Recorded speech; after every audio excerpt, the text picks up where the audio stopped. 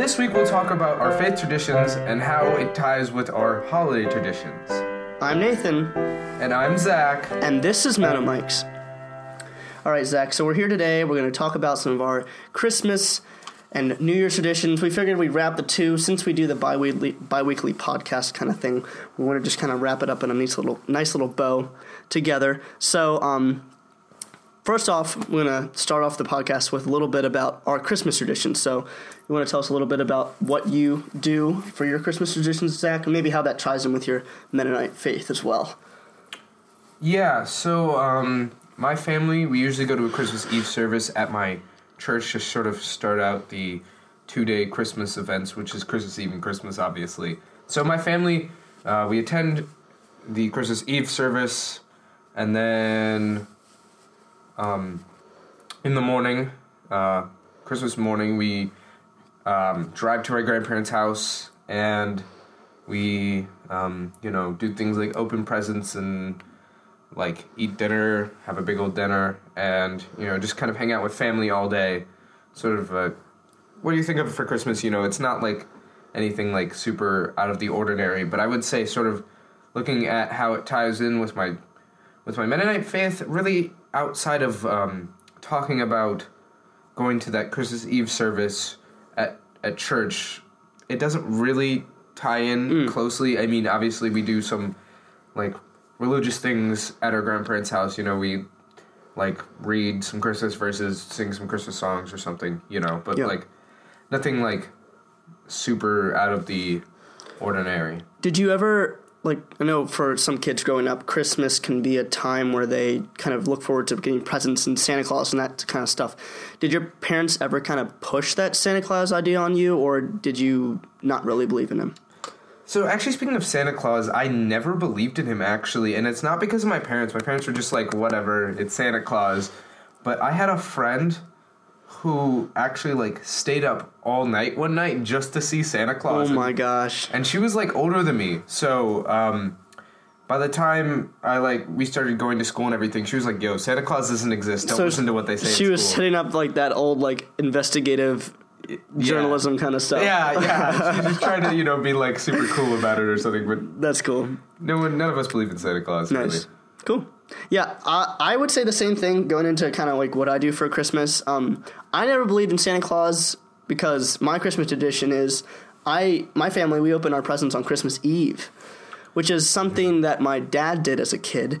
I asked him why once, and he said he didn't really know why. They just kind of always had done it that way. So yeah, I never really had the idea of gotta go to bed so we can wake up early and get our presents, like the classic, the kid gets up at 5 in the morning and shakes her parents awake. It's like, it's Christmas. Yeah. I never had that, but it was always really fun. Funny story. I always had kind of backtracking. I always looked forward to presents, but my family always did this really big meal. We did a traditional Russian Mennonite food. That's how my Mennonite faith intertwined with my Christmas tradition. We had sausage and kilcha, which is something that my grandma made from her Russian Mennonite heritage. So we make that, and there's a big ordeal cooking the food, and then we have the meal. And then we always have to do dishes right after because we never had a dishwasher growing up. So it was always such a pain for me as a kid to have to wait and do these dishes when I knew presents were waiting. That was and I hated doing dishes. So it was always such a pain. But it was worth it because then I would get my presents. But I mean, I don't want to offend myself as some greedy little kid. But yeah. So overall, Christmas Day, kind of just going to my grandparents' house and my uncle's house kind of thing and just getting presents that way and more extended family kind of stuff. But I think the main connection to my Mennonite faith would be those roots from the Russian Mennonite kind of thing. So, yeah, I think that's all for me, at least for the Christmas. Yeah, okay, so we're going to kind of segue here into New Year's. Do you do anything sort of special for New Year's? Yes, New Year's, every year, for as long as I can remember, my parents and some close friends, another close family, friends of ours, the whole family, their kids and the adults and stuff like that. We get together and we usually go out to eat New Year's Eve. and then we go back to either their house or our house, and we watch a movie of sorts and like stay up late, and then like kind of do the whole Christmas Eve like countdown kind of thing, or Christmas Eve, excuse me, New Year's Eve countdown kind of thing. I wouldn't explicitly say that my Mennonite tradition in any way really connected that, like, obviously to me, like it did with the meal in Christmas Eve, but the family that we connect with, they're really, like, they're like technically our cousins, but that doesn't really matter, I'm getting sidetracked. They were Mennonite too, so I guess it's kind of like a Mennonite-ish gathering, like, because like the big thing that Mennonites always push is like, whoa, it's like a gathering of people, so like that's cool. So I guess it's like that idea of like fellowshipping together would have been the connection for me, but that's kind of a stretch, I would say. But yeah, that's all I have. So going over to you, passing the mic to you, Zach. Did you have any New Year's traditions? Well, so my brother's birthday is actually on New Year's Day. Oh my goodness. Perfect. So we, for a long time, well, still sort of today, we invite the entire church over to our house. Oh my gosh. And not everyone shows up, but like a bunch of people show up to our house, and we have like this big old party from like 9 o'clock at night all the way to like 2 in the morning. So like you can like be like, oh well, it's not his birthday, and then now it is his birthday. Yes. Oh my gosh. And we do that all night long, like every year. Jeez. We don't do it as much as we used to because the house we live in now is smaller than the one we lived in, because we used to live in a not a really big house, but like a good-sized house. Mm-hmm. And everyone would come over, and there would be food and games and movies and just a bunch of stuff. And then at midnight we would count down till midnight. We would be like, Happy New Year's, and then go right into singing my brother's birthday, or Happy Birthday to my brother, and we'd bring cake and ice cream out, and then we'd just like party again till like 2 in the morning. Dang. And so like, yeah, that's sort of what we do like every year. This past year though, we did it at my church building, and because there's a couple other people that had birthdays on New Year's Day, so we sort of did it that. But like, that's sort of my New Year's tradition. So did you ever kind of feel as a kid, like, you said you did this for a while, did you ever feel like jealous of your brother, that he was like, oh, a big party, and then like, I don't know, and then another party on top of that? No, I just enjoyed it. I never really thought about it like that. You know, it was just like, oh, hey, my brother's having a party. Good guy, Zach. Party. Good guy, Zach, everybody. I don't know if I'm a good guy. I just enjoy parties. Okay. All right.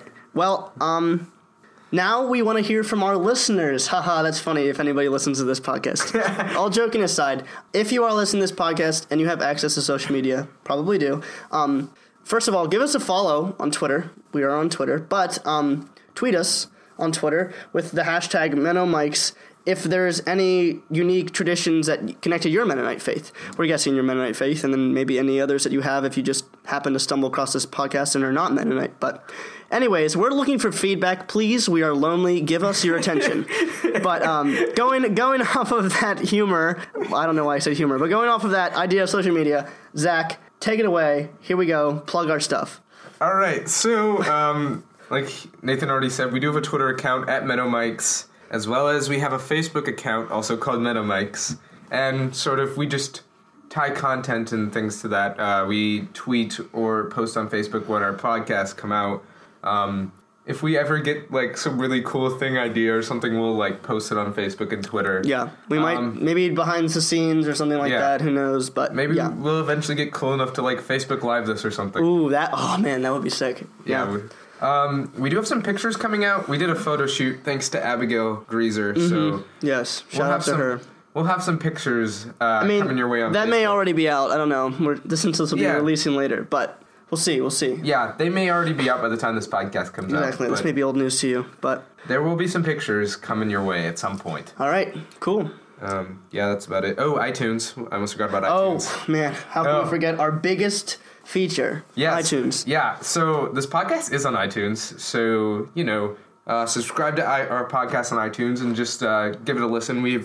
By the time you hear this will be the third episode, so just listen to all three if you're listening for the first time, or listen to this one. And they're real quick, too. The last one was only like 6 minutes long, 5 minutes long, something like that. So just like a quick drive, to and from. I'm just to work. Am I kidding? Who are you kidding? But not even all the way to work. Yeah, not even all the work. Yeah, exactly. So heck, you might even be able to listen to all 3 podcasts if you have like a 30-minute commute. So we're not stopping you. But I think that does it for this podcast. You got to keep it under that. Got to keep it under that 20-minute mark. We don't want you to be pulling into work and still listening to us. So, Zach, what do you want to say about Simon? Right. Of course, we like to thank Simon as we do just about every episode, but we really do like the fact that Simon took the time out of his night and produced some piano playing for us. Yes. And allowed us to record his wonderful piano playing. And I want to thank the listeners for sticking with us this long. This is new for both of us. I think we're having a lot of fun with it, Zach. Yeah, this has been a lot of fun. And yeah, I just want to thank you. You are the reason that we're here. No, just kidding. We're kind of doing this for ourselves. But all support is appreciated. So please give us the good ratings. Give us the good stuff. But as always, this has been Meadow Mics. Thank you for listening.